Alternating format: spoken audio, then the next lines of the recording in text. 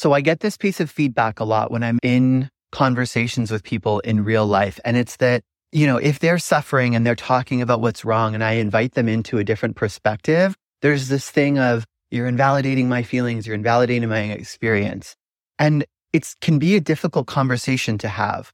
But what I always want to say to that person, what I want to say to you today, is that what happens a lot of the time is that we have an experience that's bad. Maybe we get sick or someone hurts us, or we lose our job, or things just aren't going our way. And what this person might say is, yeah, but you don't understand, but you don't understand. What I always want to say to that is, what you don't understand is that I've chosen to be on the timeline that I'm on. I'm not here because it was easy. It's easy because I chose to be here. I chose I am going to perceive things a certain way. I am going to experience my life a certain way. I'm going to hold this frame, this perspective.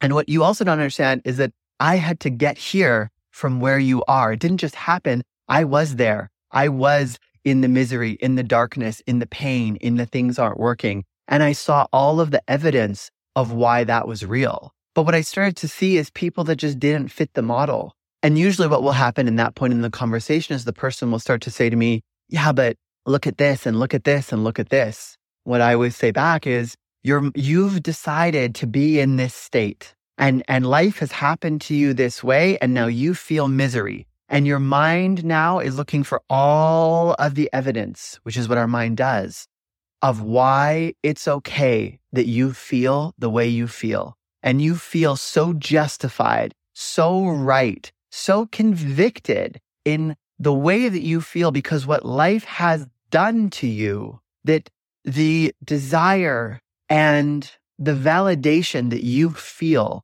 from being right about what has happened to you and why you are valid in your experience and your emotional state is stronger than your desire to choose a new experience. But that experience is available to you. And I want to make it really clear. I'm not talking about gaslighting yourself. I'm not talking about disassociating from hard things. I am all about living the full breadth of the emotional experience.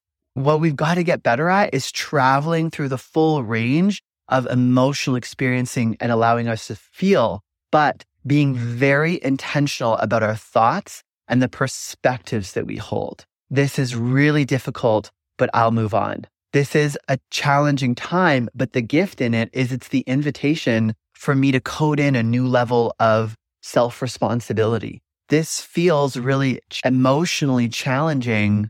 This is a hard day, and this too shall pass. This too shall pass. Wire that in, code that in, believe that because it's the truth. You always have the possibility to choose a new experience. You always have the possibility to choose a new reality. I think we think about mindset a lot, but it's talked about so much. It's almost like we lose what that really means. But I think almost a better word is the way we frame things. The way we frame things, the frames that we hold in our mind change everything. We only see through the frame that we create. And so when you paint your life in this frame of pain, all you see is the pain. But when you frame your life in this frame of magic and possibilities and potentiality, while also being grounded into reality and navigating your reality through your frame of seeing things in possibility, that's when you tap into that frequency and things just become so much more limitless. I speak to this from such a level of experience. I used to live on such a dense timeline, a dense state of consciousness. And I learned all of these principles. And it was like the resistance of life just fell away. And my whole life was magic and miracles. And then I went through this time and I was trying to learn more about business. And in opening myself to learn more about business, all of this 3D, heavy, dense way of thinking and looking at the world found its way in. I was like, oh, I need a more practical, more realistic, more heavy, more. And really what it was more pessimistic. And I let that pessimism in and it became like a poison that just rotted through my life in every single way.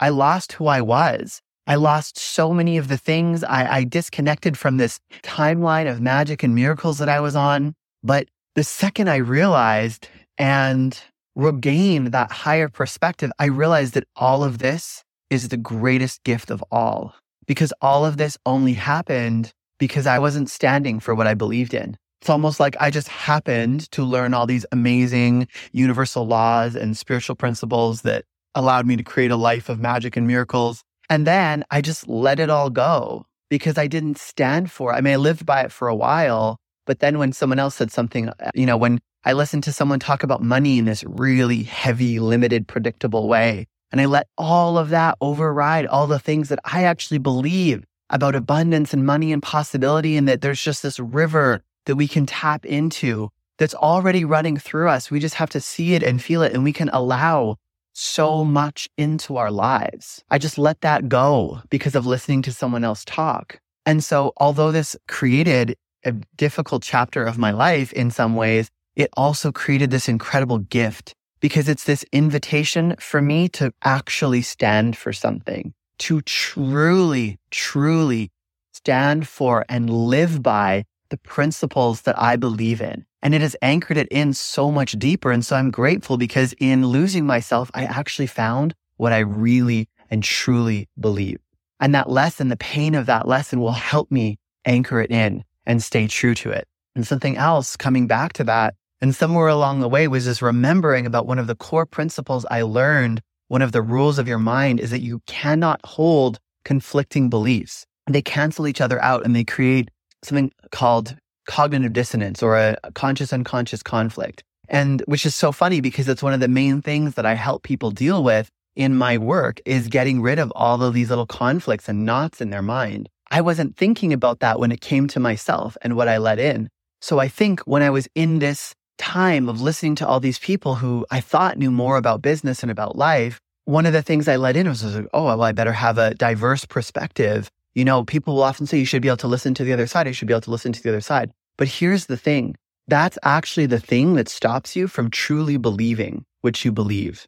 And so what it looked like for me is I had this thing of so aligned to everything that I believed and stood for. And it was like magic. But then for every belief that I had, it was like, well, what's the realistic, practical, traditional perspective of that? And I started holding all of these counter beliefs. And I couldn't understand why there was this chaos in my mind and this chaos in my life, but it's that. And there's actual research now that shows that it actually creates stress on your nervous system when you hold conflicting beliefs. And so I think the better thing for us is to hold our beliefs, what we stand for, like a pillar inside us, the pillar around who we are. And when something new comes in, that's the time to use discernment and really, really to look at where it's coming from.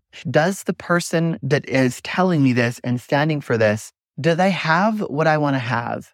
Do they know what I want to know? Do they live the way that I want to live? And most importantly of all, when I notice the way that I feel when I interact with their field, does their energy feel the way that I want to feel? And this is the biggest thing that I let go of that was a mistake, because I used to listen to some of these business influencers, and they talk about, money like 10x, you gotta just sacrifice. If I could tell my younger self anything, I'd just be work harder. You gotta, no pizza, no anything, no going outside, no life, no friends, no Christmas, no family. And I remember I used to feel, when I was so tuned into my energy and what I believe, really, I was like, oh God, it's like that might be a way to success, but I never want to feel the way that they feel, because success to me is freedom. And I will not give up that inner freedom for whatever it is, because I can feel the way that they feel that's coming through. And to me, that's not it.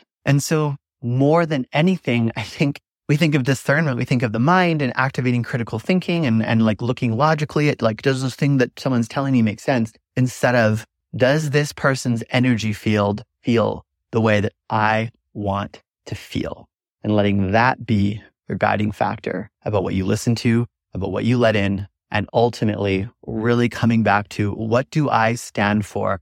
What do I believe in? Not what do I believe in? And then let me also believe in the other opposite of that, so that, in case I'm wrong, I'm not disappointed. No, let me believe in, join me this year. Let's make 2024 our year where we stand for what we stand for, and we believe in what we believe in, and we are unshakable in our conviction. Thank you for joining me today. I'm sending you so much love, and bye for now.